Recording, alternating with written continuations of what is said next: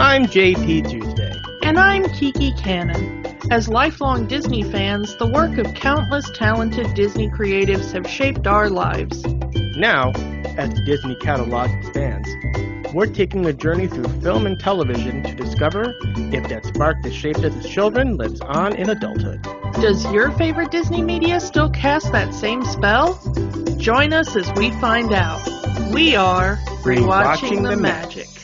Happy birthday, Kiki! Aw, thank you, Tuesday. It is Kiki's birthday. So, now you're 40. How's that doing for you? Feels much like 39, I guess. I don't know, it's just a day different. Let me get a few days into it and we'll see. All right. Since this is Kiki's birthday, she gets to pick the movie that we're going to talk about today. And you have picked George of the Jungle, the 1997 film based off the 1967 cartoon by Jay Ward. Jay Ward, of course, the creator of Rocky and Bullwinkle, Peabody and Sherman, and those kind of cartoons like Fractured Fairy Tales, Super Chicken. You know them. I see. Yeah, I was a big Jay Ward fan when I was a kid. Mostly the Rocky and Bullwinkle cartoons, although I did watch a lot of George of the Jungle. Yeah, there used to be when we were kids. I don't really remember what channel it came on. I don't know if it was like Nickelodeon or maybe Cartoon Network or something. But some channel used to have kind of a Jay Ward block that they would play. So they would play a lot of the Rocky and Bullwinkle, Dudley Do Right, George of the Jungle, all those cartoons. And I was quite fond of them because their humor was much more intelligent than you thought at first glance. Yeah, it was adult level of humor, but still something that a kid could enjoy. Yeah, the visuals were very kid level humor. It was very slapstick, very goofy sound effects. But if you actually listened to the words, the things the narrator was saying, very much a how much can we get past the censors? And also how many vaguely disguised pop culture references for the time. So like if you're us watching these in the 80s, there are references that we're not going to get because those are pure 60s references.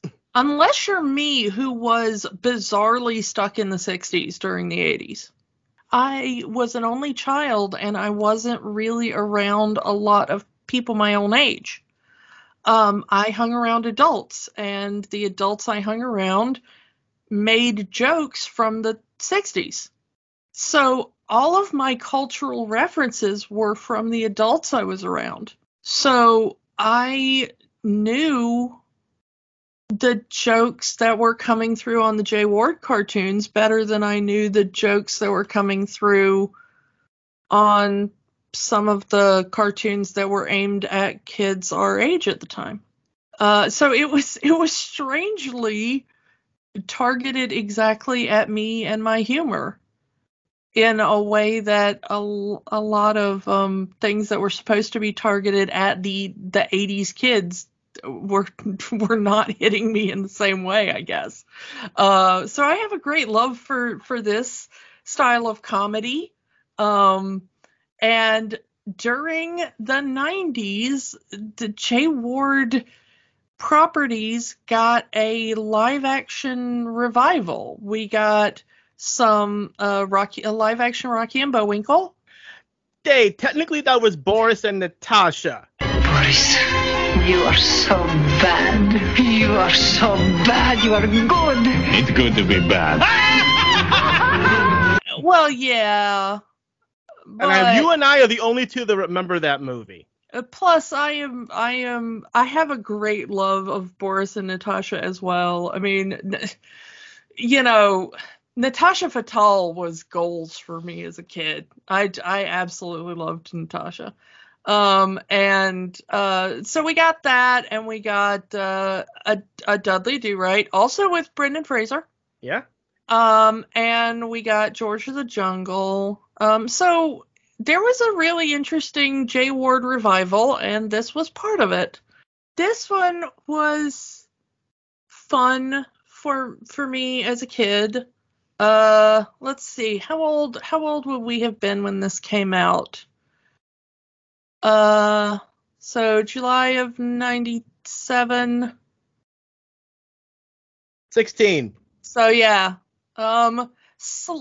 Somewhere in the we should have been too old and too cool for this, but I was always the dorky person who never had that too cool for this face. So this was... Me too. This was very much a like, Brendan Fraser is going to be George of the Jungle. Please sign me up for that. Also, Brendan Fraser was kind of he was kind of the it star at the time. A lot of people will go to like The Mummy, but he was kind of the star of comedies like Encino Man and stuff like that. Well, the interesting thing is that this was one of his breakthrough films. I think this may have been his first really big box office hit. Because it was with the biggest, I mean, this is Disney, and they're picking him to be the lead in their movie. He had done Encino Man before this. That was kind of the first thing that people had seen him in, and he was, if you've never seen Encino Man, it's a couple of stoners. Yeah, a couple of stoner kids find a caveman frozen in ice while I think they're digging out a pool or something in their backyard. Yeah. And that caveman is Brendan Fraser, and they have to take a caveman and show him modern day. But the weird thing is that he ended up having another film success that same year as Encino Man, which was the entirely opposite end of the film spectrum, which was a film called School Ties, which I saw basically the same year. I mean, I saw them both right when they came out, which was Brendan Fraser playing a Jewish kid who gets sent to a really preppy upper class boarding school full of basically, white supremacist kids who do not like that there is a Jewish guy in their school and do everything they can to convince him to leave. And it is very dramatic and very harrowing. And it stars a number of people who would, within the next couple of years, go on to be huge stars. Chris O'Donnell is in it. Matt Damon is in it. There's like 6 different people in there that within the next couple of years would be the biggest box office draws. And Brendan Fraser was kind of the first one to hit it big of all of the guys. And you fast forward 1 year and you get a similar movie with honors, and then you have Airheads. Yeah, which is him and Adam Sandler, and who's the third one in that? Steve Buscemi. Steve Buscemi, yeah. As a rock band. And they're like a grunge band or something. They're a rock band who tries to get their album played on the radio, so they kidnap the DJ. DJ and board themselves inside of a studio, I think. Yeah. It's been ages since I've seen that one. So yeah, he keeps bouncing back and forth between these really dramatic parts and then these like absolutely brainless meathead kind of roles. Yeah, and then the same year he does George of the Jungle, he does Twilight for the Golds. So it's set. He keeps on going drama, comedy, drama, comedy, drama, comedy. And it was so good for his career. I mean, it was a brilliant move. I don't know if it was super intentional or he just kind of did what his agent brought to him, but wow, did it work, because Brendan Fraser became the biggest star on the planet in the early 90s. And again, to kind of go through this again, we go to fast forward past this movie to 99. He does Blast from the Past, which is a comedy about a kid being raised in a fallout shelter. And that's the same year that The Mummy comes out, which really blasts him into the stratosphere. Yeah, I honestly, if we could be talking about The Mummy right now, we'd be talking about The Mummy. Let's just be honest with ourselves. If Disney owned The Mummy, this would be an episode about The Mummy. I love Blast from the Past as well. I mean, most of the movies we've talked about are like, I really love them. They're great. I am a huge Brendan Fraser fan. And one of the reasons that I chose this film for my birthday episode is because we are going through the Renaissance right now. Yeah. He's kind of getting this career resurgence that kind of started with Doom Patrol, I think.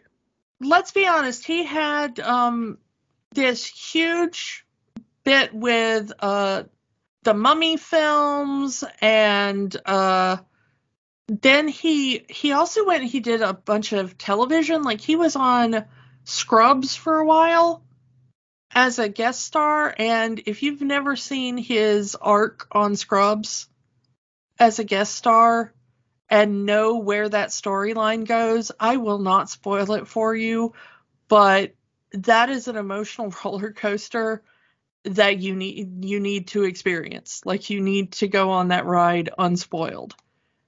And it is amazing.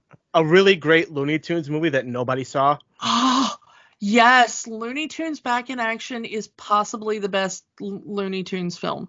Like, I'm not going to hate on the original Space Jam, but Looney Tunes Back in Action is far and away my favorite of that style.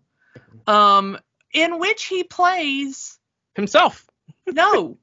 Well, I mean, he does at the end of the film, but for most of the film, he plays Brendan Fraser's stunt double. He plays a character who is not Brendan Fraser, but he is the stunt double of Brendan Fraser. So people keep asking him, like, hey, are you Brendan Fraser? And he goes, no, I'm the stunt double. I'm the guy they got because I look kind of like Brendan Fraser. I'm his stunt double. But at the end of the film, spoiler alert, he actually gets to meet Brendan Fraser and punches himself in the face. But that's therapy right there. He said that it actually was, because at that point in his career, he was really hating the idea of fame.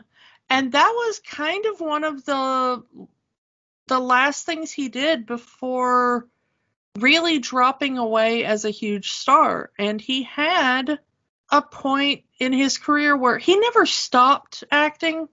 It wasn't like he became a recluse. Some stars, they get to a point and then they just retire. He never did that. He has continued acting for his entire career, but he did kind of drop more out of the public eye. It is kind of sad because he suffered some personal trauma. He had his own Me Too moment. I'll leave it at that. It's out there if you want to read it. He has been open about his story. Not to mention he's had a couple of injuries doing these action movies. Yeah, the Mummy movies really did take a huge toll on his body. He said by the time he did the final film in the Mummy series that he appeared in, he was, under his costume, was mostly ice packs, athletic tape, braces. He said he was basically a suit underneath his costume just to hold his body together through filming. Afterwards, he had to have multiple surgeries to repair his body. Some of them he had to have multiple times because the first surgery didn't take. It really did do a number on him, unfortunately. So he stepped away, especially from the big action roles, because of that, because of some personal reasons. He had a very unfortunately contentious divorce. But he mostly focused for the past, decade or so. He's been really focused on being a father. He has 3 sons, and he spends a lot of time with them. And he's got some horses that he bought for therapy for one of his sons. He has a son who is on the autism spectrum, and so he bought therapy horses for his sons, and then he discovered that being around the horses was good therapy for him too. And so he and his oldest son spend a lot of time around the horses for therapy for the both of them. Which says a lot concerning one scene in this movie. Yeah, and when I saw that scene in the film, I had forgotten that scene was in this film. We'll get to it, but I thought, oh man, that really did kind of foreshadow where he ended up. But yeah, he focuses on his children now. He focuses on photography. In fact, if you watch through his films, he uses a lot of instant cameras in his films, and a lot of them are usually very strange cameras that you don't see. And it turns out that a lot of them are from his personal collection, and he works them into the movies so that his characters can use them. And he keeps a lot of photos, and there are books on photography that even have like dedications to him and stuff because of that. So he's well known in the type of community that loves those sort of instant cameras because he's just well known for it. So we've got the so-called Renaissance now. He started with Cliff Steele, who is Robot Man in the Titans series, and then they spun it off into the Doom Patrol. That is, I haven't seen all of Doom Patrol. I watched the first season. Mm-hmm. Really good stuff. Also, Alan Tudyk is in that, and you know how much I love Alan Tudyk. So he also showed up recently in the miniseries called Trust, which was about the Getty family. And he plays one of the major characters in there. He's got a couple of major upcoming roles just in this year or next year. He's going to be in a movie for Darren Aronofsky called The Whale, in which he is going to portray a man who weighs 600 pounds, I believe. He's also going to be working with Martin Scorsese in a film called Killers of the Flower Moon. And he's also going to be in a film called Brothers that is going to be a comedy. But I absolutely have been loving this because for a while people had thought of him as a joke, and that really made me sad because he has long been one of my favorite actors, and I really admired the range that he had because, as we talked about, he kept bouncing around in those early years from the kind of, George of the Jungle is mostly just him in a loincloth making really doofy jokes. And then, but in that same year, he does all these massively dramatic roles. And I always thought that level of range and commitment was very interesting. And you didn't see a lot of actors who were capable of doing both, but also were allowed to do both and were interested in doing both. So I always found him very fascinating during his early career, and I'm glad that he's gone in the public eye from that guy who always took his shirt off, and whatever happened to him, and maybe to people our age who kind of grew up with him are now in the position to go like, hey, can we please revisit him and how awesome he is and how awesome he always was. Like, Brendan Fraser didn't just become awesome. Brendan Fraser was always awesome. Please get on board the train that we have been on since the early 90s. Thank you. And one last thing. There was always one thing I remember from his time as a huge star, and it was a weird little commercial he did for Comedy Central. Hi, I'm Brendan Fraser. You're watching Comedy Central. That's Fraser, not Frasier. If you say Frasier, I know where you live. Oh, crap. Brendan Fraser's going to kill me. And so because of that, I have spent the last 20 years making sure I pronounce his name correctly. So he will not find me and kill me. So before we keep going, I am perfectly okay with Brendan Fraser finding me. I do not want the death though. Thank you. So before we keep going, let's talk for a brief second about another jungle man, because Brendan here auditioned to play Tarzan in Disney's Tarzan before getting the role of George. So we've talked about the 99 Tarzan movie. And that's a big question, why Disney would make an animated Tarzan movie at the same time as making a live-action Tarzan-like movie. Because Disney likes money. I don't know why this is but here's the thing. I'll tell you exactly why Brendan Fraser plays George of the Jungle and Tony Goldwyn plays Tarzan. Mm-hmm. Have you seen a picture of Tony Goldwyn? He's the guy that played the president on that Shondaland TV series. Mm. He's tall, he's skinny, he looks very presidential. Brendan Fraser was built like Brendan Fraser in the 90s. That's the reason why Brendan Fraser is George of the Jungle in live action and Tony Goldwyn is Tarzan in a voice booth. I'm sorry, but there you go. It's kind of interesting. The one thing that he said actually kind of hurt his feelings was that he was up for the part of Superman in a Superman film that never got made.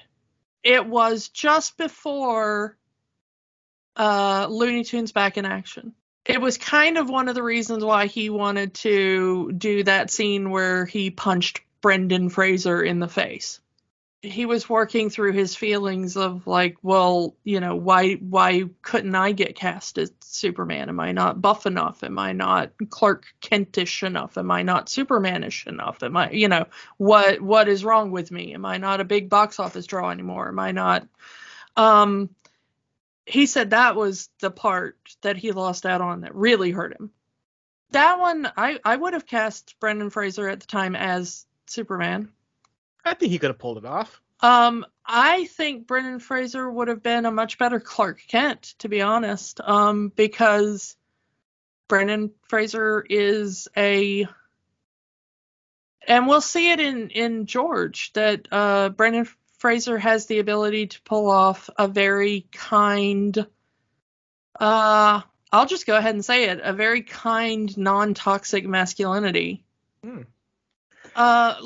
Let's talk about kind of who else is in this with him, because it's kind of a who's who of people who were big in the 90s, but you don't see a lot of them now. As Ursula, his love interest, we have Leslie Mann, And Leslie Mann kind of was the love interest for a lot of kind of weird sex comedy, stoner comedy, dude comedy kind of films. Big Daddy with Adam Sandler, Virgin with Steve Carell. She's in Cable Guy, but she's a little sweeter and a little nicer in this film than she usually is in those other things, I think. Thomas Hayden Church is one of our two main villains in this, at least from George's perspective. I don't know. We get a lot of villains in this film, don't we? Some completely out of nowhere. Yeah, some kind of come out of nowhere. Some we follow for the whole film. But I guess our primary villain, Thomas Hayden Church, plays Lyle. Ursula's guy she travels with. Yeah. He's expected to be her fiance. Ursula seems less interested in that arrangement. Most recently, I guess you'd say he was Sandman in Spider-Man 3.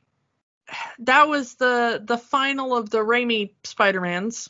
Yeah. But in the 90s, he was still the guy from Wings. But he also went on to star in Ned and Stacy. But he was everywhere in the 90s. And then we have the legendary John Cleese as the voice as the voice of Ape Named Ape. We have an interesting one in Abraham Ben Ruby as one of our two poachers that show up. There's the one that looks like the 50s greaser. He's the other guy. The interesting thing is in the 90s, he was known for his role on ER. I will always know him from Parker Lewis Can't Lose. He was like the bully. Yeah, I never saw Parker Lewis Can't Lose, so I don't know. He does a lot of voice acting now. He works a lot for Robot Chicken, and he did a lot of voices for World of Warcraft. But once again, he was everywhere in the 90s, and now you just kind of, he pops up now and then, and you go like, oh, wow, hey, man, where you been? We have Holland Taylor, the great Holland Taylor, showing up as Ursula's mom. Holland Taylor's been another one that's kind of had a resurgence lately. She has been kind of everywhere recently because she's started doing things since she came out as a lesbian that more kind of fit into the LGBT community.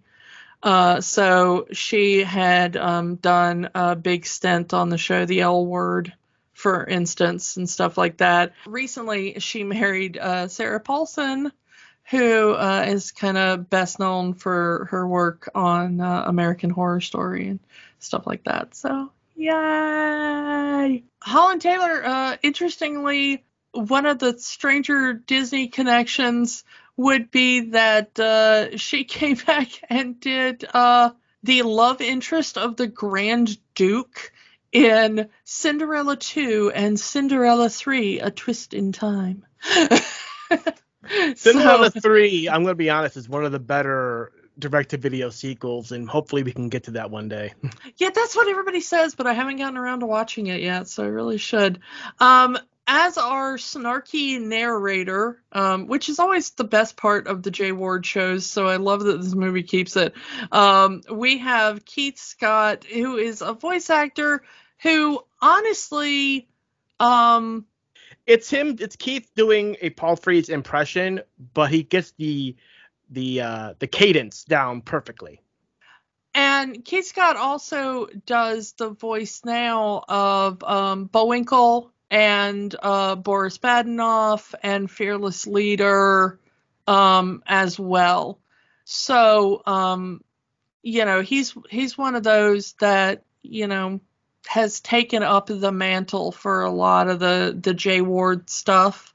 And, of course, we have a lot of animals in this movie, and you know what that means. Frank Welker, he is your childhood. He is all animals everywhere. Love him, respect him. All right, so it's now time to get into this. Let's talk about that defender of the innocent, protector of the weak, and all-around good guy, George of the Jungle. This opening sequence, it's full animated opening sequence. It's close enough to the Jay Ward style that I'm not too mad about it. I'm gonna say I'm a little mad about it. All right. They could have done better on the animation. I'm not gonna ding them too bad. I'm glad they tried. But the Jay Ward animation style is such a specific style. I wish they'd have gone a little more into it. I will say the other thing I'm going to ding them on is that the audio mixing, I don't know what this is, but the audio mixing for the theme song, not very good. And I'm a person who has some audio processing issues. So, this is a brilliant cover of the theme song. I want to talk about this for just half a second. Presidents of the United States of America, mad respect. George of the Jungle, strong as he can be. Watch out for that tree. They rock this 6 Ways from Sunday. Love it, love it, love it. But in the sound mix that is on Disney Plus, it is very hard to hear over the sound effects that are playing. And they caption the sound effects in the closed caption. It'll say like, bonk or crash or whatever. They do not caption the lyrics to this song. At no point do they caption the lyrics to this song. That's unfortunate. It is very unfortunate, and they need to change it because the lyrics to the song are great. It is a really catchy tune, and I have always liked this theme song. But we've got the traditional Tarzan conceit of rich white people going into the jungle to find something. In this case, it's the legendary great white ape. We have our explorer Ursula. She's no Jane. I'll give Ursula something that Jane didn't have. Was that Jane was the daughter of a explorer or whatever who seemed interested herself but was not the instigator of. Ursula just seems to be a woman who just decided to hire some guides and go there herself because she wanted to. If you've got the money. And she does. She is an heiress to a banking fortune, as we see through the movie. But we kind of skipped over the point of the opening sequence, which is that George ends up in the jungle basically the same way Tarzan ends up in the jungle. There is a plane crash, and he is the only survivor, I guess, and he is raised by an ape, a talking gorilla who is just named Ape. Anyway, 25 years later. I do like that 25 years later part. We do get a nice camera effect from George's point of view swinging through the trees. Before he smacks into one, yeah. He is unconscious, which is full Jay Ward style comedy. Ursula has skipped off to Uganda. She has a guide named Kwame who I totally blanked. How could I blank on this in the actor rundown? Kwame is, of course, the legend himself. He is a bad mother. Shut your mouth. I'm just talking about Richard Roundtree. Yeah, it is Shaft himself playing Kwame, Ursula's guide through the Ugandan jungle. But yeah, he's helping her out, and the thing is that there's a lot of ways they could go with this, because let's face it, rich white people stomping through the jungle looking for animals and whatnot never tends to go well. But Ursula just seems to be there to take video footage of the animals and otherwise leave them be.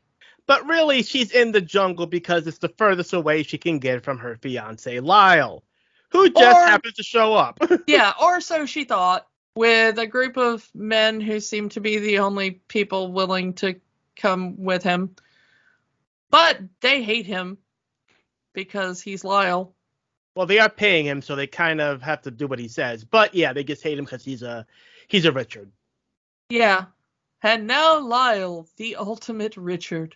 Yeah, so he wants to take Ursula away from the jungle, away from this. Let's go back to the hotel. They have pillows there. Let's go back to America where there's civilization, and not understanding that Ursula really likes it out here. She likes photographing nature. Lyle immediately gets out there and just starts being super racist, or as racist as you can get Disney in the 90s would let him be. He is the prototypical stupid American. The entire point of Lyle is to be rich and awful and racist to everyone around him. Mm-hmm. And, bravo to Thomas Hayden Church. She pulls it off wonderfully. And it makes you really sad when the narrator says, "Don't worry, no one dies in this movie." And you're like, oh, really? They just get really big boo-boos. That is a very Jay Wardish comedy bit right there. It's like, well, we can't kill anyone because we got to keep our G rating. It really is. This movie, I'm just going to go ahead and say it. This movie nails the Jay Ward comedy style perfectly. Especially the few adult jokes that are in this movie. The few. This movie is adult joke after adult joke. I was so shocked at how many jokes about genitals there were in this movie. We'll get to them. There's our main thing is that Lyle carries a gun lighter. And, yes, we have to mention that there is a a small pistol-shaped lighter that he carries to light his very annoying, offensive cigars that make everybody around him cough. Lyle shows the cutting-edge technology of a Polaroid camera because he thinks these are all jungle people who've never seen modern technology. And then one of the guys just pulls out a high-end 35 millimeter camera saying, "Yeah, your camera's fine, but my camera's better." Yeah, one of the most kind of racist things he does at this point is he's like, "Look, magic fire, magic picture taking, like magic painting box," or however he describes it. I'm like, dude, these guys drove up here in a Jeep. I think they're familiar with lighters and cameras and everything. And of course, the whole joke is that there's just 3 African guys that just sit around making fun of the rich American dude in Swahili, and they caption it the whole time. Yeah. So that you understand what the African guys are saying in Swahili. So after getting thoroughly embarrassed, Lyle grabs Ursula saying, "You want a white ape? We're going to go find the white ape." And Mitz gets... I do like the scene of Richard Roundtree telling the story of the white ape. Mm-hmm. And making it sound like, like this really interesting, like cryptid Bigfoot kind of thing. They say the white ape stalks the land and he is the biggest and strongest and he will kill anything that comes to, and then you just like, flashback to like, George doing something silly or whatever. Yeah. Spoiler alert, the white ape is George. Yeah. So anyway. Well, the thing is, that's not really a spoiler, because even as he's telling the story lampshades that really fast that, like, we know this is George, Yeah. So, Lyle takes Ursula to go off just to, let's find this white ape and get out of here. face to face with a lion. Lyle, ever the brave and true and manly man, bravely runs away, trips on a tree root, and gets knocked out, leaving the lion to go after Ursula. But then here comes good guy George to have his daily wrestling match with his friend the lion. People make fun of me saying that, my love of animals is so great that I have absolutely no self-preservation instinct around animals, and that if I ever met a lion, the first thing I would do would be like, oh, you're kitty, kitty, kitty, kitty. And that is the first thing that George does coming out of the jungle, is he just goes like, oh, kitty, kitty, kitty, kitty, kitty. And I told my friend who watches these movies with me, I said, see, that is the appropriate greeting for a lion. King of the jungle walks out, sees a lion, and goes, kitty, kitty, kitty, kitty. And we have a full-on WWE wrestling match as George bounces off the rubber tree, hits the clothesline, airplane spin. My only complaint, that is not a pile driver, George. That is an elbow drop. Yeah. But in fairness to George, I don't think they get pay-per-view in the jungle. I mean, this is this is 1997 at the height of WWF Attitude Era. So of course they're going to put a wrestling reference in their kids movie. The thing that I love is that George swings in, and you hear his approach, and then I love the moment just before he hits the tree when Ursula kind of goes, watch out for that tree, Yeah. When the lion cringes because he knows that George is about to whack into the tree. I don't know if that's an animatronic or CG onto the real lion. Well, a lot of the animal effects were animatronic done by Henson. So I don't actually know. A lot of the lion fight was puppetry. And now you can kind of tell now with high quality TV which is the real lion and which is the puppet lion. And very obvious CG on the airplane spin. Well, yeah. The CG does not hold up. It's very easy to tell with the animals, and especially later when we get to Shep. The CG in the film does not hold up, but I'll tell you, we've talked about this every time we've talked about anything Henson worked on. Man, those Henson puppets hold up decade after decade, let me tell you. All the puppetry work holds up really well, and the practical effects hold up in general, but 90s CG, not the best. Yeah, so after the lion fight, George scoops up Ursula and they're swinging away. Of course, another watch out for that tree moment, but this time Ursula gets hit and she's knocked unconscious. Oops. We do get back to the he does take her back to his treehouse, but there is a moment here that unless you're a really good George of the Jungle fan, you're going to miss this one, as he constantly refers to Ursula as fella. Now, if you know the George of the Jungle theme song, it goes, Been away you slept on his elephant ship, one fella and Ursula stay in step. which shows two Ursulas at kind of with George. Yeah, it is a really good callback to the show, and also because George has never seen a female of his own species before. He's never seen any of this. Well, yeah, he just seen him. Yeah. So it's, they do get into that, as the movie goes on. So as this is happening, Lyle regains consciousness and just sees what he believes to be the white ape taking Ursula away.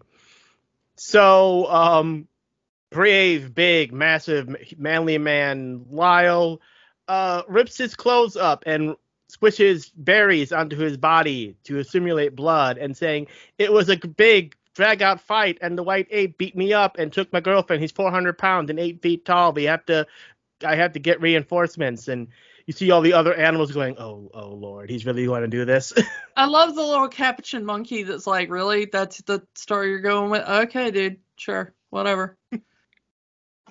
I just love that even the animals can see through the BS. Which Well, again, that is pure Jay Ward comedy. Well, and the thing is that the guides, when he makes it back, the guides also see immediately through the BS.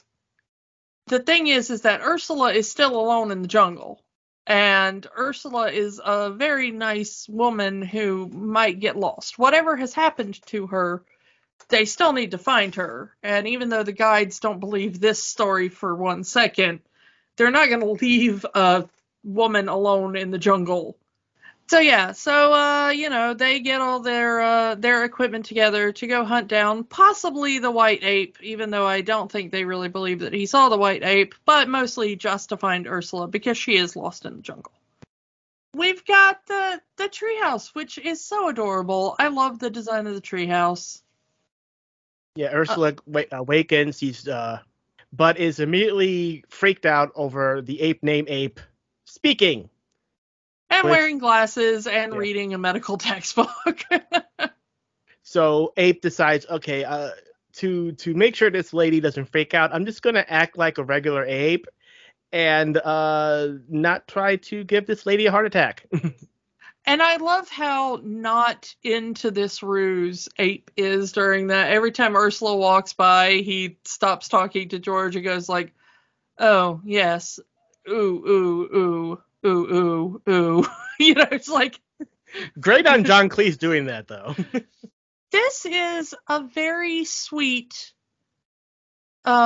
courtship that they play out in the treehouse as Lyle is coming for Ursula with the guides and the poachers and, we keep cutting back, reminding us that the danger is approaching.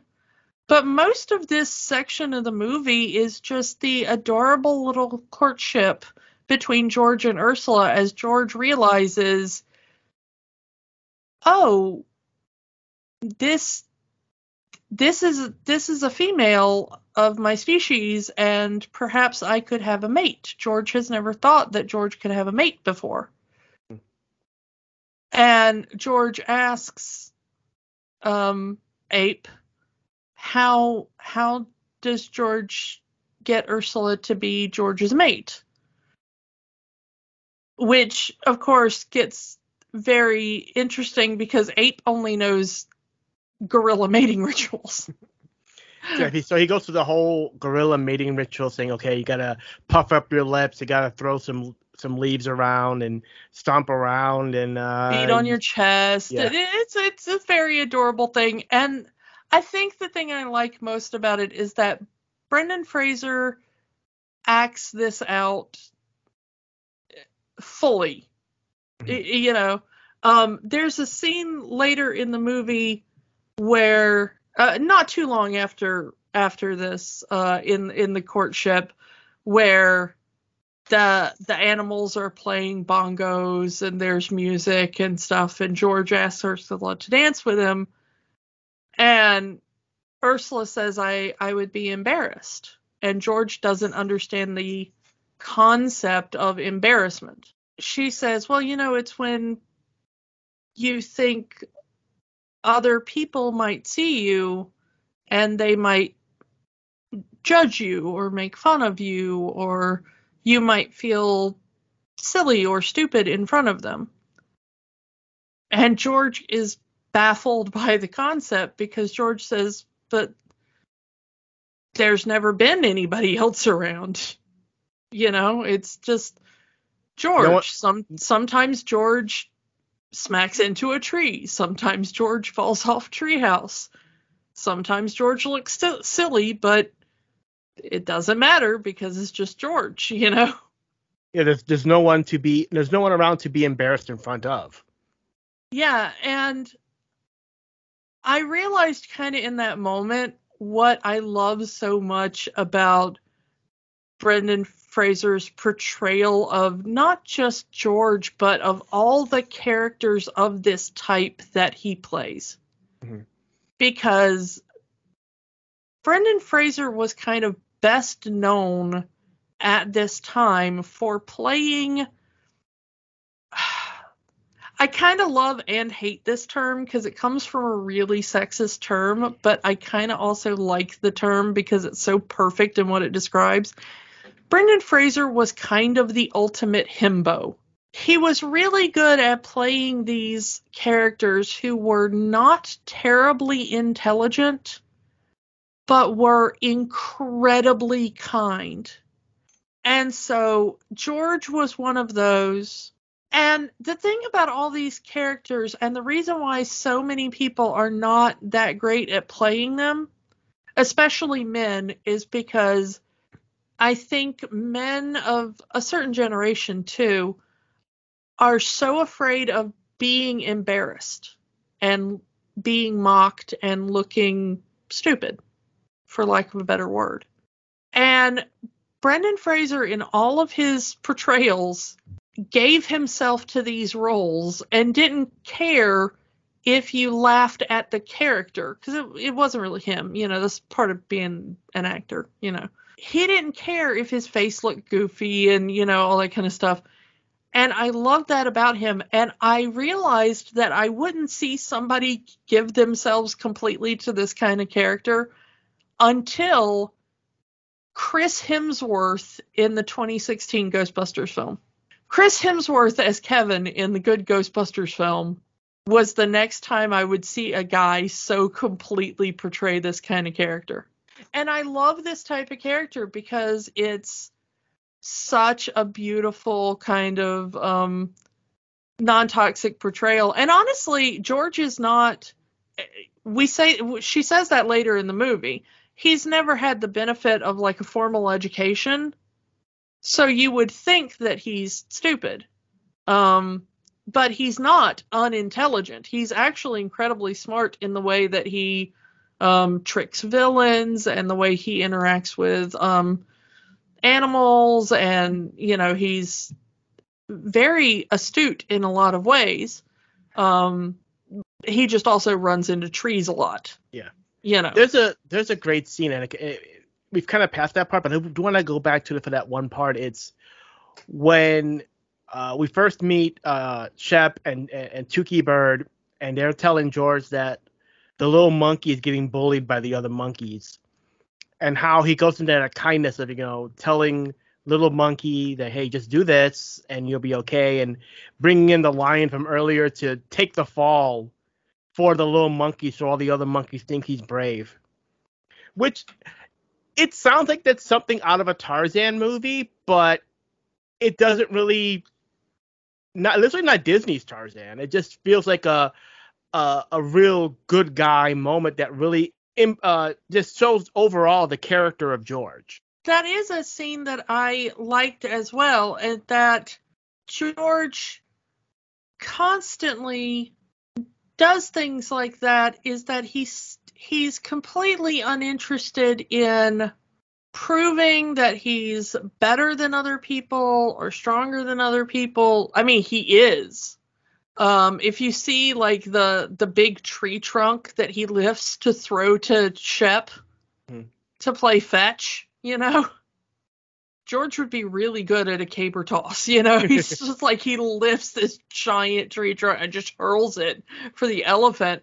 And, when he bends metal bars in helping Ape later in the movie and stuff. I mean, George is obviously incredibly capable and at a lot of things. That's not what he wants from life, His entire motivation is just, I want to be friends with the animals. I want to have fun. The animals are my brothers. He calls Ape his brother. Yeah. And he wants to help people. You know, we see it later in the movie with the paraglider. Yeah. You know, we see that he'll do things that will be a personal risk to him because it will help somebody else. I don't know. I think that those things, even though the movie doesn't point to him and go like, see kids, be like this guy, there is some kind of worth in showing that guy. You know, we have the whole scene of just showing how George lives, showing how he treats, Shep, his giant elephant, who he treats like a dog, which I love. Tuki, who brings the news from all around the jungle. And, finally he gets his dance with Ursula, but their kind of little bliss that they have here, unfortunately, broken because Lyle and the poachers finally find them. They realizes that Shep has Ivory, but Ape calls to Shep to run away. He spots the gun and says, "Run, Shep!" And they go, "Oh wait, the ape can talk. Let's shoot him with the tranquilizer gun. We'll take him to Vegas. We'll make a fortune." Lyle goes running for Ursula, and George goes running for... And at this point, we have to mention that Lyle had given the lighter gun, the gun-shaped lighter, to the handlers to clean it, because they said, "Oh, the lens in your camera is dirty. Let me clean it. Oh yeah, clean this too." So to get his lighter back, the guide also has a very small pistol that is an actual pistol, and accidentally gives it to Lyle. Threatens him with it, and it turns out it's an actual gun. Even at the moment he fires the gun and a bullet goes off, Lyle is in instant regret. Lyle is terrified. He was like, "Oh no, that was that was not supposed to happen. Stop." Yeah. No. He never intended to kill George. He just wanted to threaten him so he'd go away so he can get Ursula. Yeah. This is why we don't play with guns or gun-shaped things. I do want to backtrack a bit because there's a scene in this movie that's become a meme. Yes, we do have to talk about the meme. So earlier in the movie, as this is happening, the return of the gun to Lyle, he says, "I'm the richest, I'm the smartest, I should be at the front of the line rather than being at the back of the line," and ends up tripping and falling face first into Shep's poo. Because there's peanuts in it. Yeah. And then you get, now is the part where we throw our heads back and laugh. Ready? And the gif of that scene is just used over and over again for the last 20 years on internet forums and on Twitter and on Facebook. Yeah, I love that. Once again, the J Ward type of humor is that before the part that is used in the gif, the longer scene is the three guides explaining why that scene is funny. Like, yes, a rich white man falling in poop. That is a very old trope. It is very funny. And I just love the three men explaining to the audience why Lyle falling into the giant pile of poop is comedy gold. And yeah, pure J Ward style comedy. And yeah. The sheer number of fourth wall breaking in this movie. Again, pure J Ward. Yeah, there's a lot of points where, characters talk to the narrator, and it's really funny. But or like earlier, they looked at Ape Mountain with awe. Aw, not that awe. Ooh, better. Yeah, not awe. Awe, AWE. Oh, better. Yeah, that is one of my favorite jokes.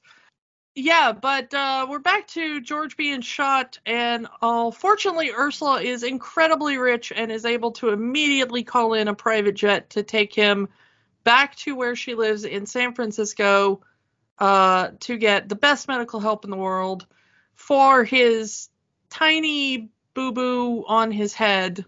All we ever see is a very, very tiny bandage on his head. Well, George has to have a very hard head to keep hitting trees and not die. Also, the best teeth in the world because he keeps smacking face first into trees and has never once cracked a tooth. Again, nobody dies in this movie. They just get boo-boos. Yeah. But she takes him back to San Francisco, and he is absolutely taken aback by what Ursula keeps calling a different kind of jungle. Ursula takes him up to her apartment on the 10th floor, and he immediately says, wow, this is a great treehouse. He says he wants to sleep on the balcony because it makes him feel more at home. Although my friend pointed out that he would probably freeze in San Francisco 10 floors up after being in the jungle in Uganda and the treehouse. But yeah, eventually Ursula calls her friend over to tell him what's going on. You said you brought home a jungle man? Yeah, he's right here. And there comes George, all natural, showing off his vine. The audience only ever sees his legs and chest, because once again, Disney movie. But there's the adult joke of, now I know why he's king of the jungle. Yeah. She wants to go swinging on the vine. And Ursula is immediately like, we're going to grab you a very large book, and we're going to grab this bowl from over here for your butt, and we're going to walk you back into the back room to get a blanket. And the thing is that they do end up finding him different clothes, which is one of her dresses, which George decides is a very nice butt flap. We gotta pause here because I gotta backtrack. We gotta backtrack because now that joke's made, I talk about another joke. When Ursula finally makes it back to America, she calls her mom, and her mom is very worried about her health because she's been in the jungle, and implies that her area may not be 100% healthy after being in the jungle. Since we're talking about those kind of jokes at this point. Yeah, that is true. She does question the health of her area, which is a very interesting line of questioning. Especially for a Disney movie. Well, the interesting thing about her mom is that we want to talk about the racism in this movie is that her mom kind of makes a thing that is not a racist thing into a super racist thing throughout this movie. It's more a classist than racist. It is more classist than racist, but she uses racially loaded terms throughout the movie. Did you notice that? Like, she keeps talking about, like, she does specifically say dengue fever and all at that point. Like, she's very concerned about her daughter getting dengue fever. But then at certain points, she drops the dengue. And she seems very concerned about her daughter getting jungle fever. I've got jungle fever. She's got jungle fever. We got jungle fever. We're in love. Oh. While she's in the jungle. And then when she brings a jungle man home, despite the fact that this is the whitest man that she has brought home, okay, she keeps saying, like, I've known women before and they run off to the jungle and, you know, they have their little tryst in the jungle and then they come back from the jungle and it's very bizarre how often that the mother keeps talking about good little women going off to the jungle and having trysts With the locals. with the locals. And I kept thinking, like, okay, Mom, this isn't a racial thing, but you're working really hard to make this a thing. And you're right. It's also a class thing as well.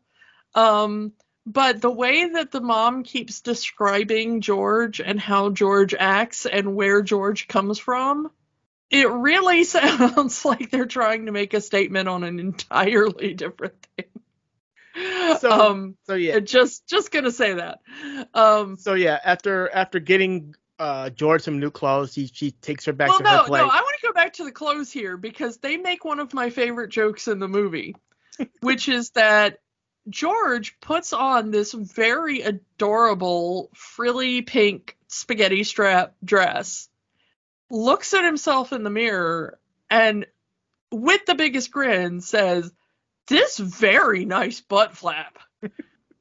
And George immediately wanders down to the street and just happily wanders the street of San Francisco in his beautiful frilly pink butt flap.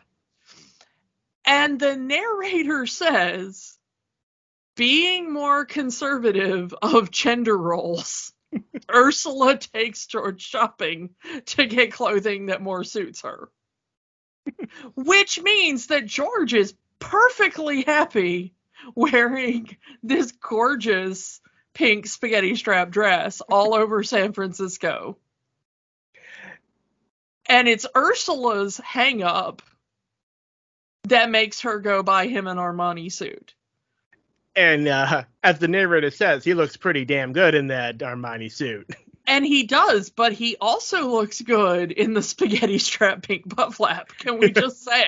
Yeah. He's like, Brendan Fraser is rocking that look down the streets of San Francisco. I just have to point that out. So Brendan Fraser can wear whatever the hell Brendan Fraser wants to wear. And I think it's important that we point that out. So after all of this, Ursula takes George back home, tells him to stay there because she has a meeting with her mother because she has to explain to her mother that she is no longer going to marry Lyle and that she brought home a jungle man. So, this is a great, again, another great moment here with the narrator said, "No walled my modern man can hold George of the jungle." And then George just looks at the camera, "Not true. I'm going to do what Ursula said. I'm going to stay right here for a little while." Well, but I love that the narrator's like, "Wait, really? You're just gonna do what she tells you?" Because at the time, that's the trope. Like, a woman told me to stay put. No, I am big manly man. I will do whatever I want. I'm not going to do what little woman tells me. But I like that George is like, nope, this is Ursula's world. I don't know what I'm getting into. If Ursula says it's the smart thing for me to stay here, I'm going to listen to Ursula. Well, this is her jungle. The way she described her jungle as dog eat dog, he doesn't want to go see her, a literal dog eating another literal dog, especially in his world, a dog is an elephant. Yeah, I do not want to see that, and I'm not bringing Shep here. But I like that. I like how sensible George is. Like, nope, Ursula told me to stay here. She must have a good reason. I'm going to listen to her. I think the at least for a little while is to be like, I know that the plot is coming. I think that's more of a fourth wall break. Like, I know that the plot's going to cause me to do this. But I like that George is... He's sitting there, he's just eating junk food. Like, it's like, this is my first day in the human world, and there's Oreos. and then he discovers coffee. And also, who could blame him? Of course, he doesn't know how to make coffee, so he just, like, inhales coffee grounds. Because he sees a commercial of this loving couple drinking coffee, and he believes, well, if I drink coffee, then Ursula will like me and want to be my mate. Yeah. So his mind, that's the key. So he's gonna eat these coffee grounds, and then he rushes out in a caffeine high. But he rushes out because he sees somebody in trouble. Oh yeah. He doesn't break Ursula's idea because No. of a whim. He doesn't do that yet. He's watching the news and they're saying the weather. Oh, yeah. The weather guy says If you're not that out there, get out there. you need to go outside because the weather is nice. And he says, who, me? And the weather guy says, yes, you. So, he doesn't understand how TV works, so it's fine. But as he's running around outside, that's when he ends up on the bridge and he sees that there's a paraglider in trouble, and he decides that he needs to swing over there and help the paraglider. Ursula, meanwhile, is trying to... Ursula goes to her father's job. Bank. The bank, that he presumably owns. And it turns out that the entire bank is set up in a party congratulating her and Lyle on their engagement. And that they're setting up a big party at their house to tell all of their social life friends that their daughter is engaged. And now to Lyle. So yeah, now she has to. She still hasn't told them that Lyle is in a prison in Africa for shooting George. Yeah. She can't break it to her dad that, She tries, but then she sees the news on the TV of George saving the paraglider. Well, that he's trying. He's climbing the bridge at that point, and she's like, uh-oh. So she's got to rush to the bridge because she knows George is about to do something possibly very dangerous. And she makes it there. She gets on a boat. I love that they play the beginning of Don't Rain on My Parade because she's got the Barbra Streisand look of being on the boat. I like that she just walks up to a random dude and says, I need to get on this boat. And apparently the other half of that scene is, okay, random blonde woman, whatever you say. Rich blonde woman. She has money. Well, yeah, but she probably flashed a couple of $100 bills and got it done. I mean, maybe. But we never see that. So it just kind of looks like random blonde woman walks up and says, do whatever I say. They just do. Maybe that's how it works for blonde women. I don't know. I've never been blonde. But rich blonde women gotta be rich. I've never been rich either, so I wouldn't. But yeah, so George saves the paraglider by having him slide down the rope he's used that to the ground. The wind picks up and George with the parachute just flying out, lands on the tugboat, crashes into it as it were.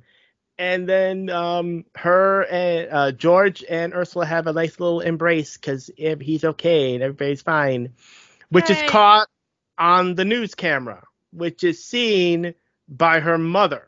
Yeah, and finally, Ursula ends up at her parents' house with George before the party, and she finally says, like, hey, look, Lyle is in a jail in Africa. He is not going to be here at the party tonight. And also, he's a horrible person, and I don't want to marry him. I brought George back with me, and he's a very nice guy. And they say, no. And her mother says, I can force you to marry whoever I want. Which is kind of a funny scene. Basically, we're going to get Lyle out of jail. We're going to get him back here, and you two are going to get married because I say so. Yeah. We are rich and you will do what we say.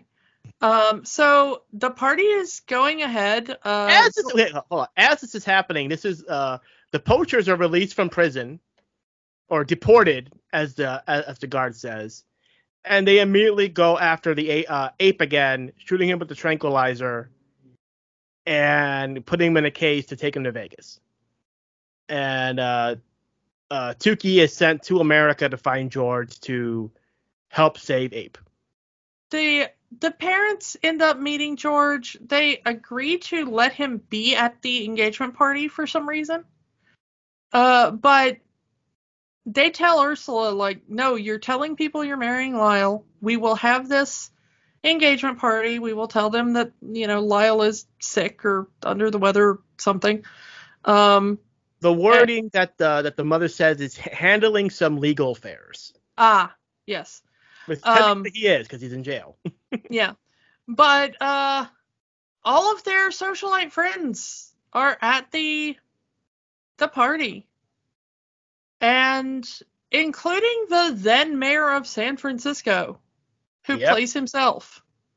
Willie Brown, the mayor of San Francisco. Which is very, very strange, but you get that sort of thing now and then in films. And there is a very funny little "hey, that guy" moment in this as George is wandering around the party. He does talk to an actor who I kind of went, "Hey, that guy," and then I said, well, "Why do I know that guy?" You Star Trek fans might remember an episode of Next Generation called The Drumhead, which is about a half Vulcan who ends up being persecuted because they discover that he's actually half Romulan and lied about his heritage in order to get into Starfleet. And Picard has to give one of the greatest Picard speeches of all time to be like, are we going to persecute this man for his, mother's heritage or whatever it was?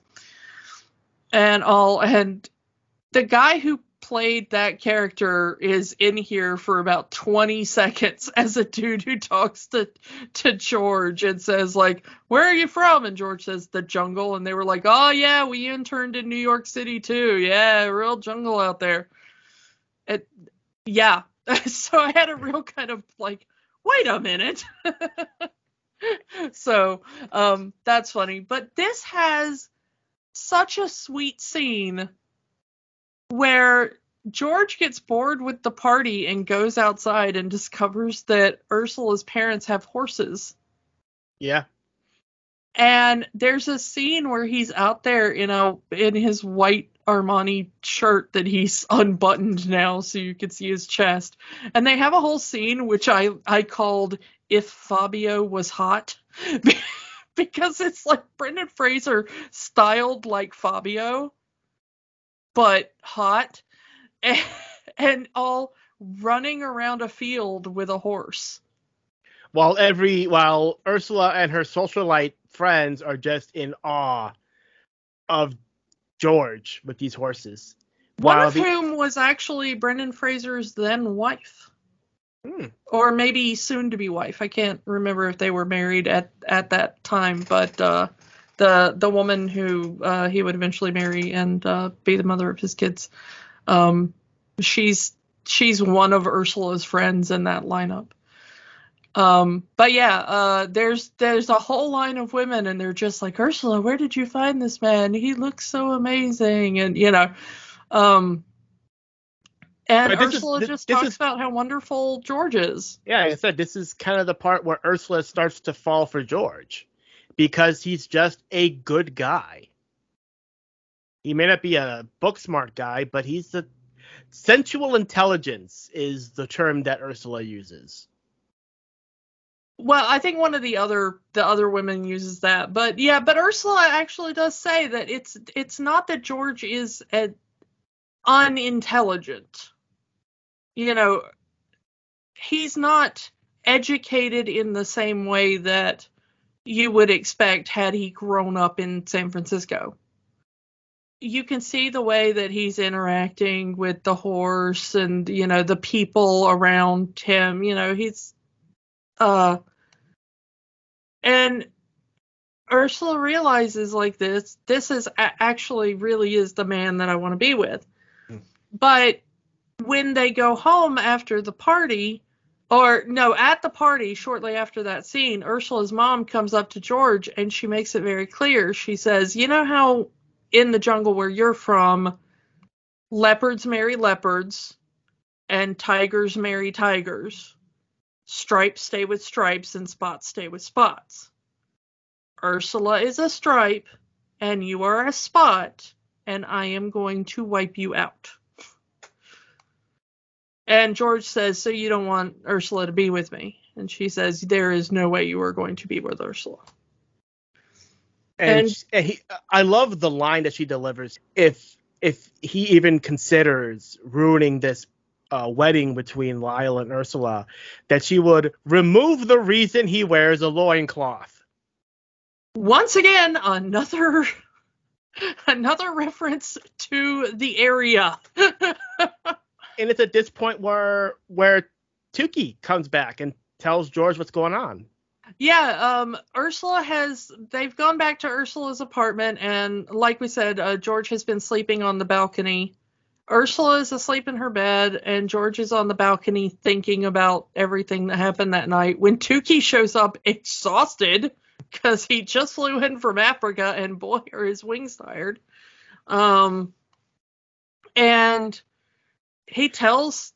I do like one moment here. I do like that upon close up, you see that George has tears running down his face, but it's never really outright stated whether he's crying because he sees Tukey and that's his friend, or if he's crying because of what Ursula's mom just told him.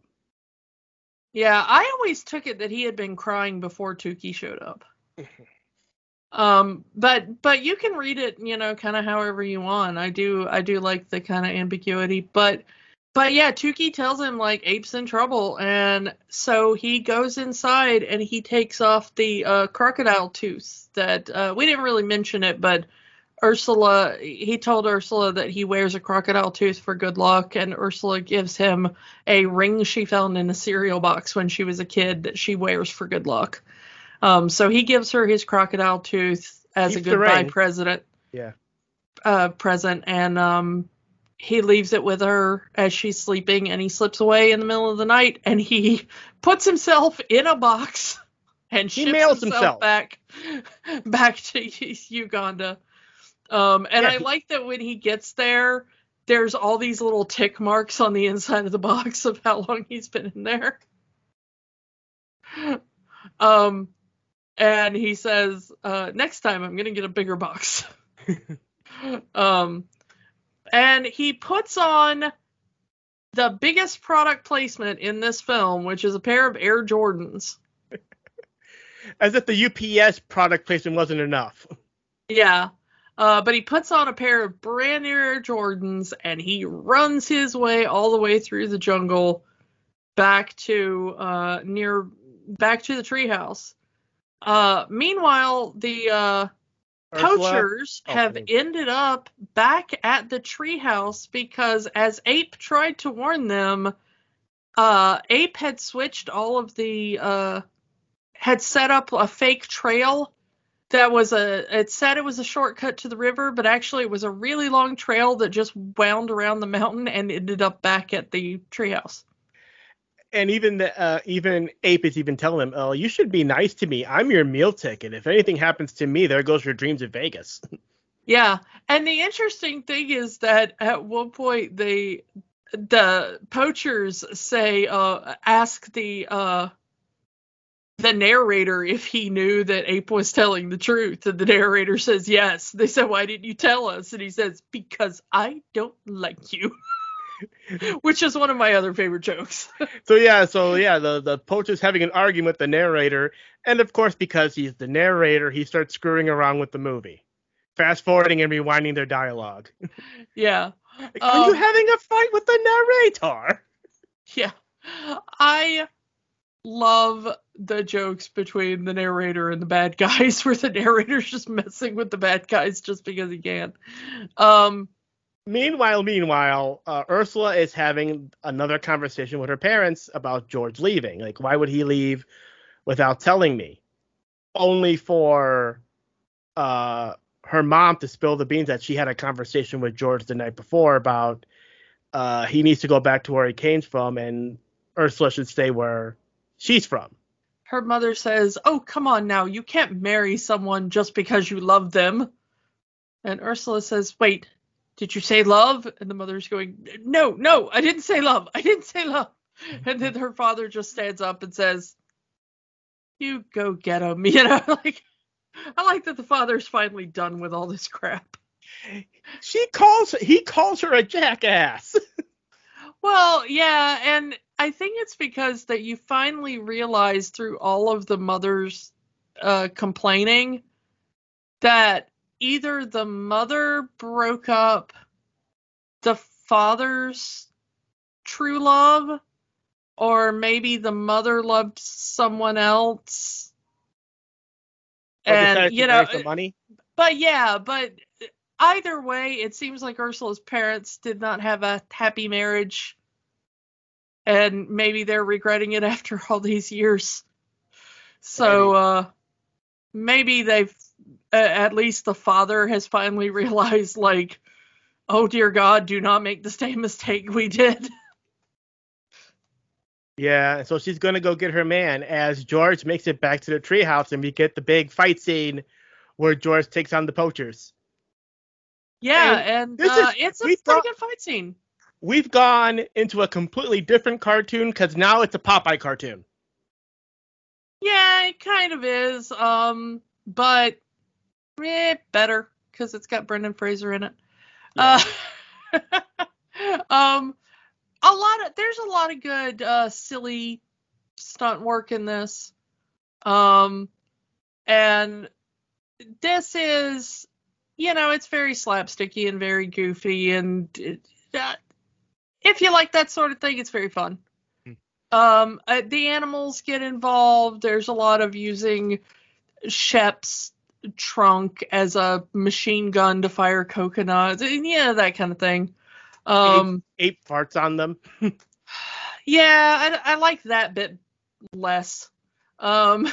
Just personal taste, but I like the bit where they use Tukey as a projectile, and he ends up stuck in the guy's butt, and we get the line of like, "Fella got toucan on can," Like, it's goofy, juvenile humor, but I'll allow it, because it's delivered just so goofily and sincerely. It's just, but fun little scene. They have a fight, but it looks like they've finally gotten George incapacitated, and all of a sudden you hear a jungle call, and it's Ursula swinging in and smacking right the heck into a tree, at which George happily exclaims, "George, good teacher." I just love how proud he is of her in that moment. And then she's about to say, "George, there's something I have to tell you. There's something I have to tell you. Can this wait? I'm fighting someone right now." Yeah, I love how her grand declaration of love has to be put off that, but they get the poachers settled, and they're having a moment, and then all of a sudden, Lyle shows up out of nowhere. So yes, and we quickly get a one-sentence explanation from the narrator that he has escaped from jail and that he's joined a cult and became their leader. Yeah, and Lyle is now an ordained minister and can perform weddings anywhere. And he's gonna perform the wedding of him and Ursula right here. Well, right over there, at least. He wants to take Ursula over there where he's got a boat waiting and perform the marriage ceremony on the boat. So now we gotta have a chase. And now and also Lyle now has mercenaries under his command, and they just tie up George. Yeah, and they're all German for some reason, because why not? Maybe they were also criminals in jail that he just kind of, it's all happened off screen, so whatever. Yeah, maybe they were part of the cult. We don't know. We don't care. It's just, it's time to wrap up this movie, and we had to do something with Lyle. There's 15 minutes left of this movie. We got to wrap this story up. So Lyle ends up taking the fake quick route that Ape made up, but they end up, and looks like things are going to go bad for George until Little Monkey that we saw earlier starts sending out a message to the giant bongo waves that we saw earlier in the film when Ursula and George were dancing, and we get Teenage Mutant Ninja Gorillas. Yeah. Suddenly Ninja Gorillas show up and fight all the mercenaries off screen because we don't have time for this crap. We gotta wrap this movie up. The budget doesn't call for this kind of effects. We gotta do this off screen. Yeah. But you know, bongograms always work, right? Yeah. So So the mercenaries and the poachers are locked in the cage, and time for the hero moment. Lyle takes Ursula into a cave. They fall through the cave into a waterfall, where conveniently there's a boat. It's inflatable raft, but apparently that's the boat. Sure. and Lyle is on his way to performing the ceremony. He's doing the short version like in Spaceballs, but he doesn't get to finish that ceremony because he didn't count on the rapids.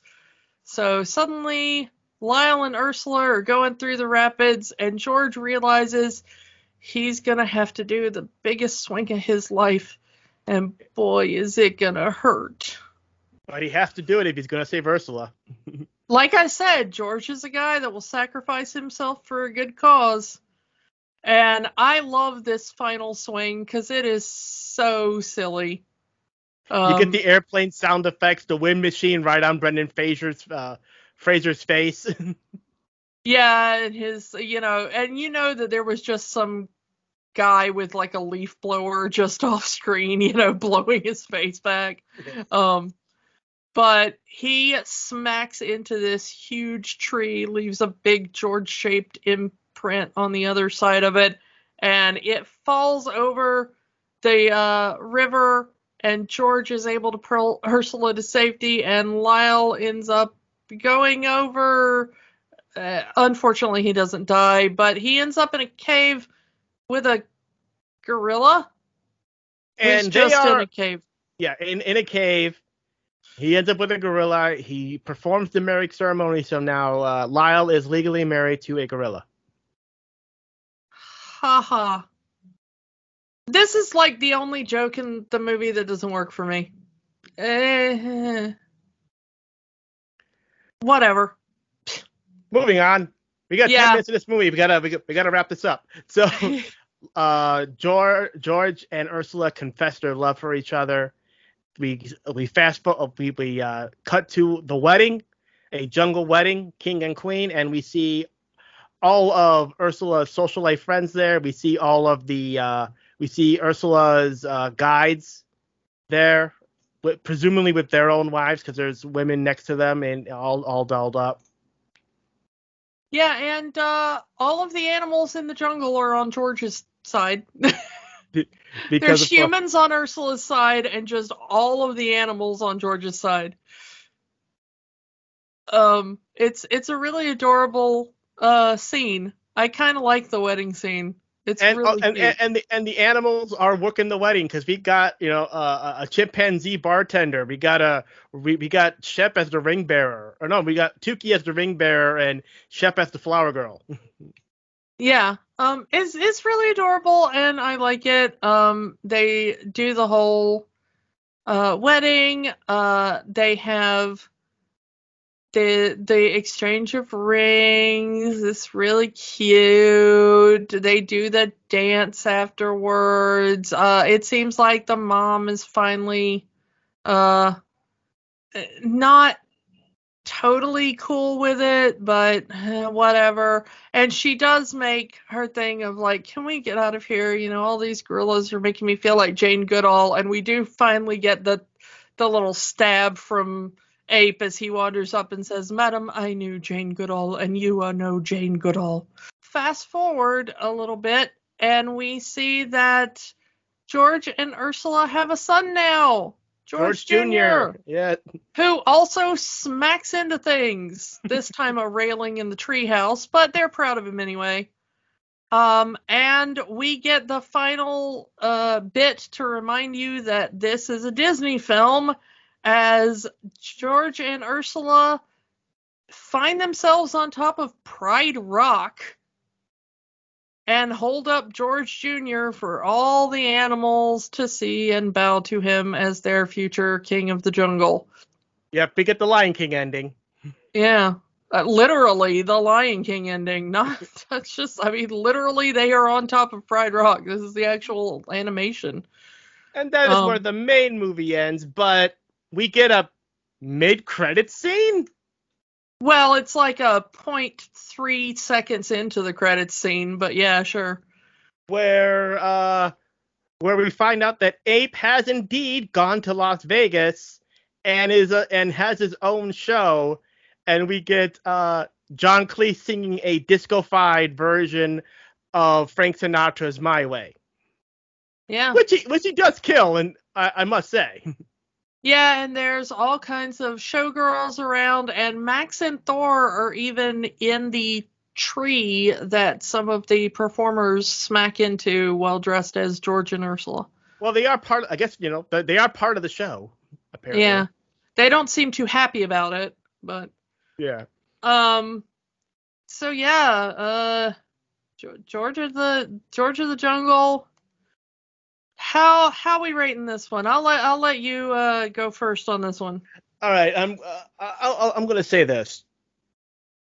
This movie is goofy. This movie is stupid, and I love it. And I love it because this movie is not afraid to be what it is. This is an adaptation of a cartoon, and this movie is not afraid to be a cartoon. This movie kind of reminds me of the new Suicide Squad movie in that the new Suicide Squad movie is not afraid to be a comic book movie. It's not afraid to jump into the silliness of comic books.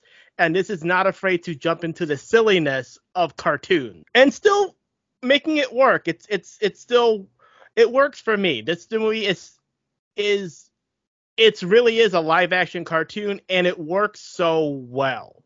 So you're going magic. I'm going to say that George of the Jungle has the magic. I am going to kind of agree with all of that. I was really shocked at how much fun I had watching this again. You know, we go back to a lot of these things that are so nostalgic for us as kids, especially the comedies, and we always have to go like, oh, we forgot how problematic this was. Oh my God, not a single problematic joke in this, was there? Except for the marrying of the gorilla. I mean, I'm not even sure that's problematic. It's just like I don't really know what the joke was. I'm not sure it was really a funny joke. I'm not even sure I'd label that problematic as just not funny. But like this to me, all the jokes still made me laugh. We didn't even get into a lot of the humor just because, you know, it's like dissecting a frog. Yeah, they don't really. A lot of them are visual gags, and they don't really translate into a discussion about them. Yeah. So this is a hilarious movie, but you have to experience it. Like, we can't tell you. Just trust us. This is a funny movie. The jokes still work all these years later. Especially if you liked things like Rocky and Bullwinkle and Dudley Do Right and the original George of the Jungle cartoon, it's exactly that kind of humor. If those things made you laugh, this will make you laugh, and it still works all these years later. And it does have a plot. It's not just mindless. There is a plot here. It's not a great plot as far as, like, you know, I'm not going to be writing academic papers about this thing probably, but, you know, there's enough of a plot to hold it together, unlike some of these films. The acting is good for what it is. It's, as in the actors give themselves to the part. The actors are willing to be these caricatures. Mm-hmm. Especially Brendan Fraser, who had the most difficult part, because it's so easy to go like, oh, this can be a role where you feel embarrassment. And we talked about that before. You know, it's like, you know, that had to be really difficult. It's like, well, you're going to be in a loincloth for 90% of this movie, making goofy faces and saying the dumbest lines. But he just kind of let it be what it was going to be, and it works so well, and you just love him for it. It's just so fun. I had so much fun watching this again. This was a great birthday present. All right, I think that's all we can say about George of the Jungle. So, Go watch some Brendan Fraser movies, everybody. yeah. Seriously, I'm not kidding on that. It's this really I just wanted this to be a love letter to Brendan Fraser. Go take part in the Renaissance. It's all I want. If you give me a birthday present, let it be that. Go watch some Brendan Fraser. Damn it.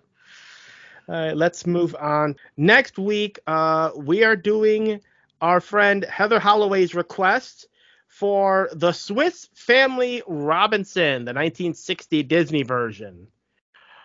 Well, we're gonna be back in a jungle and back with more animals And a treehouse. and a treehouse. So let's see how we that got a goes. theme going here.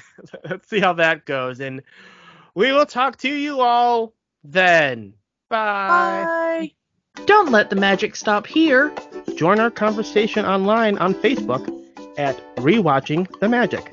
Twitter at Rewatch the Magic. And of course, new episodes every week at rewatchingthemagic.podbean.com.